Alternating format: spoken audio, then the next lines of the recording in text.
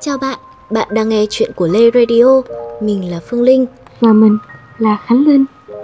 Trên radio này, chúng mình cùng bạn đi qua những câu chuyện buồn vui của tuổi trưởng thành.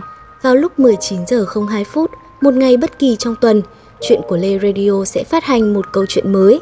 Hy vọng rằng câu chuyện của chúng mình dù ngắn hay dài sẽ trôi đi như dòng nước, thêm tươi mát cho tâm hồn của bạn.